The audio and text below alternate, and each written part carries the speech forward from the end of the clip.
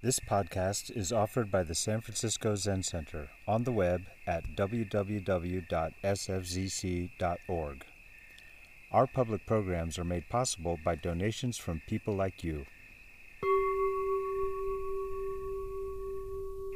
Good evening.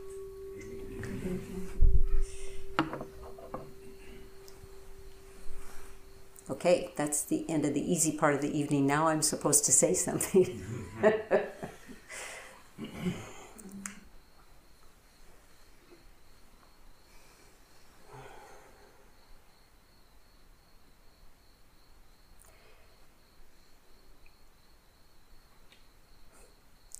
So we are all together trying to do a Tassajara guest season.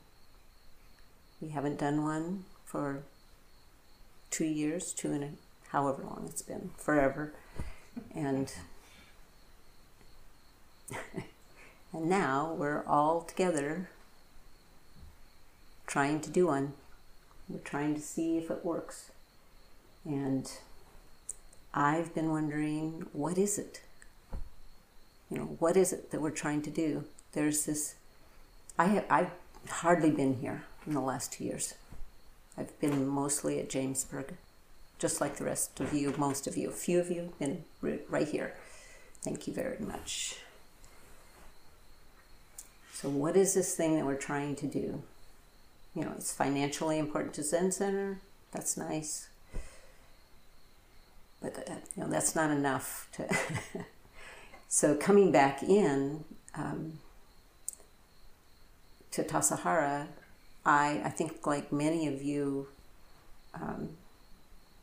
maybe especially guests who've been here before, I was kind of like hit with this, it's this really special place. There's something very special about the place. I think certainly before there was a Zen Center here, before there was a resort here, before, probably before the Native Americans were here, this place was, I think, of course I wasn't here, I don't know for sure, but it feels to me like it's a special place. And then, we contribute to that specialness somehow. Each of us in our own way, we certainly make it more complicated.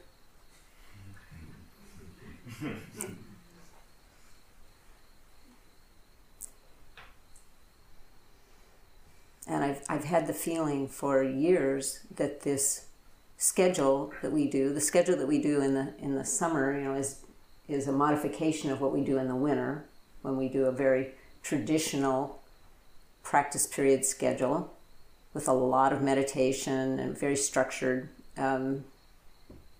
that comes from ancient China through Japan to here. And the feeling that I have about it is that it was developed, obviously developed over thousands of years, to be pretty balanced in a variety of ways. Like during the practice period, I think most people who come to a practice period come at the first time thinking, I'm just going to go there and I'm just going to sit with myself, And then I think are pretty surprised at how social it is, even though there's a lot of time in silence and, a lot of time here in this room. Most of the meals are here in this room, so it's not like a kind of talk social, and it's very mutual. It's a very mutual thing that happens. And what happens in the summer is very much that way too. It's very much a mutually created complication.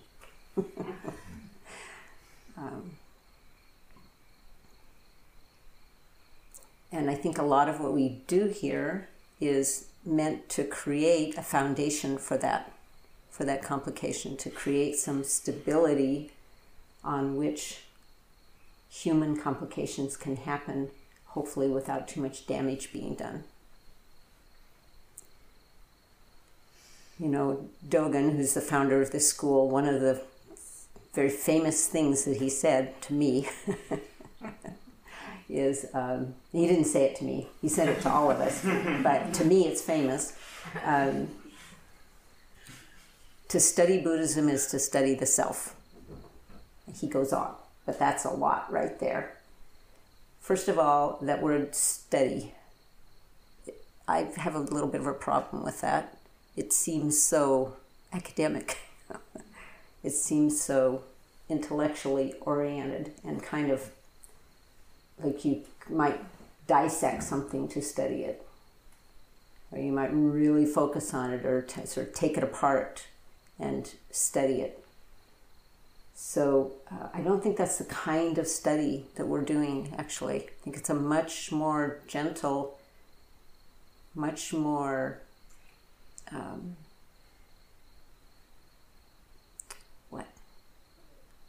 unknown study. It's like we're trying to understand the nature of reality. We're trying to understand the human complication. We're trying to understand how do we live in this world in some way to hopefully create less suffering instead of more suffering for ourselves and others. And of course, because we're human, I guess, we mostly try to do that by figuring it out. So we read books and we learn about Buddhism and we try to sit zazen in the right way and we try to study ourselves. And we're too klutzy, the way to think about how do I create suffering doesn't match the subtlety of how we do it. Somehow we have to be open to what's actually happening with us and open to that suffering and open to the complexity of where it comes from and how it functions. Not because we need to be able to get it down and pass the test about it, be able to say, this is how I create suffering and now I'll be able to stop. But so that we have a heartfelt understanding of how suffering happens around this person, how it happens inside and outside, what's happening there. And the fact that we're trying to do it with our mind is part of the problem. It's like we're so convinced that we should be able to make ourselves into an okay person. Figure out what's wrong with me and make me something that will be, various things, likable by other people. Hopefully they'll love me. Helpful, to make ourselves helpful, to make ourselves good, to make ourselves safe. And we're trying very, very hard. We're pretty convinced, I think most of us at some level are pretty convinced that that's our job. Make this person okay in this life. And the sooner the better. And I think that's not really our job. It's not really possible. There's a way that we're not okay. We're not okay. We are definitely going to die. That's not okay. For someone, who cares about this person a lot and wants everything to go well for her, she's going to die. And it's, what? That's not okay as an ending, right? For if I'm supposed to be in charge of making it okay, I don't want that. Thank you anyway. Or if I have to have it, I want it to be, pleasant. Anyway, various things that are not possible. So, and I don't think that that's really how it works. I think it has much, the way the world works, I may be so bold as to say, is that together this thing is happening. This thing that we are very, very much a part of, but that nobody knows the next minute of. I mean, we think we know, this lecture's going to go on for a finite amount of time. That's definitely my plan. And then we will leave. We'll go to our rooms, we'll get a good night's sleep. And tomorrow we'll try this experiment of the guest season again, hopefully. But we don't actually know that.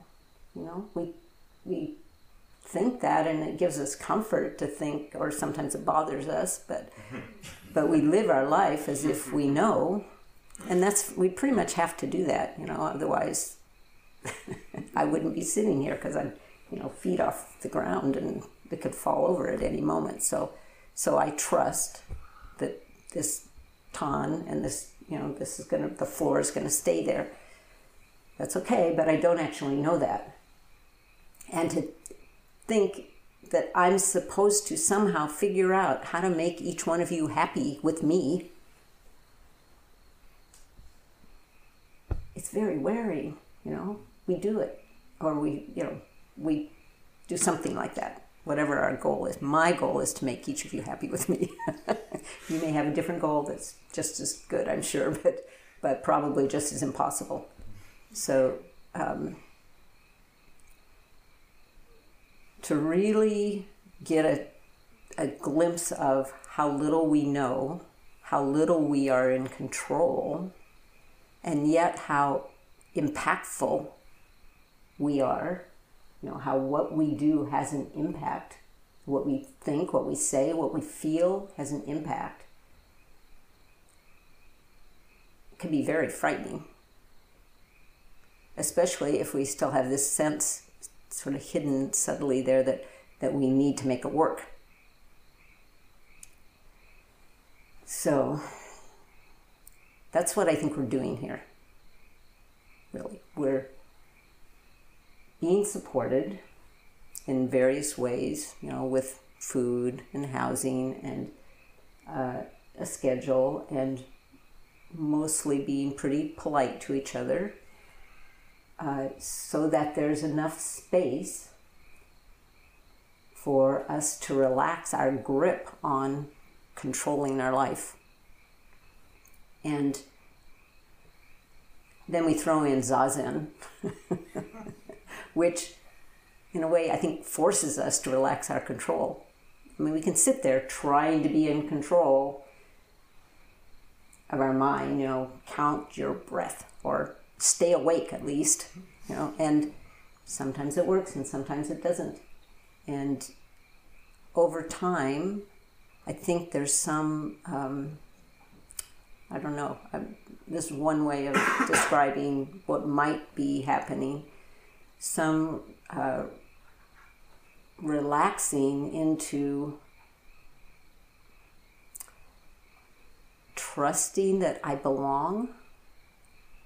I think belonging, as Eli's been saying, also I've been thinking,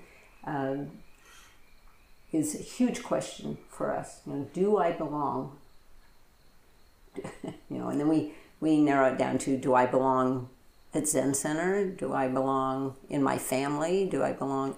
But it's a deeper question than that for us. It's really kind of like, do I belong? Do I have a right to exist? Is this the right person to be in this spot in the universe? And that's kind of the thing that we need to settle into. And I do not think this is something that we can convince ourselves of. We can talk ourselves into, yes, you do belong, you must belong. I mean, there is a logical explanation for why we belong, which is that we are each of us here by dependent co-arising. Dependent co-arising, maybe you know, is everything makes everything. So everything that's happened up to now has gone into bringing you here. That doesn't mean you should stay here. It doesn't mean you will stay here.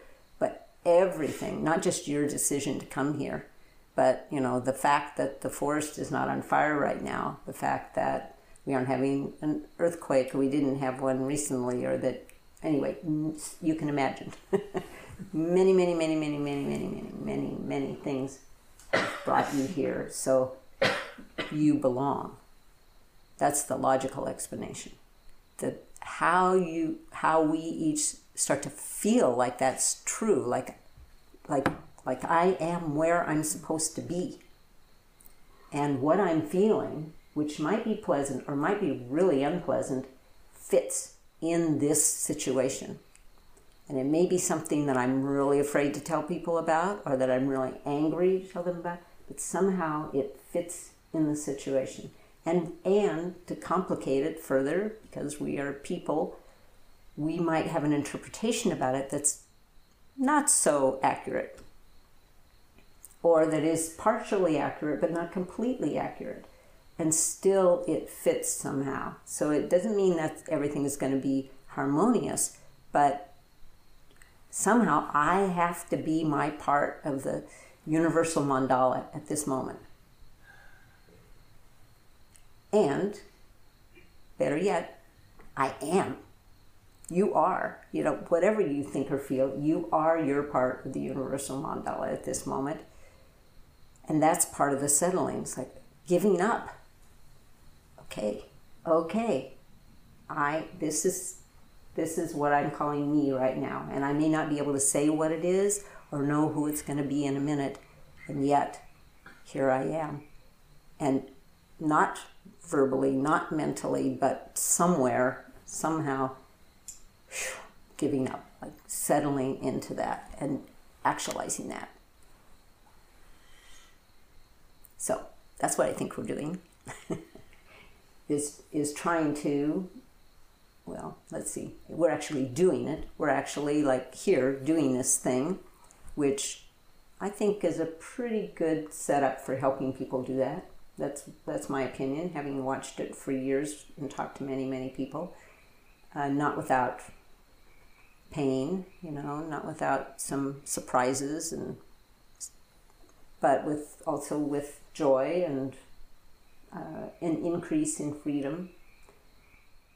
Thank you for listening to this podcast offered by the San Francisco Zen Center. Our Dharma talks are offered free of charge, and this is made possible by the donations we receive. Your financial support helps us to continue to offer the Dharma. For more information, visit sfcc.org and click Giving.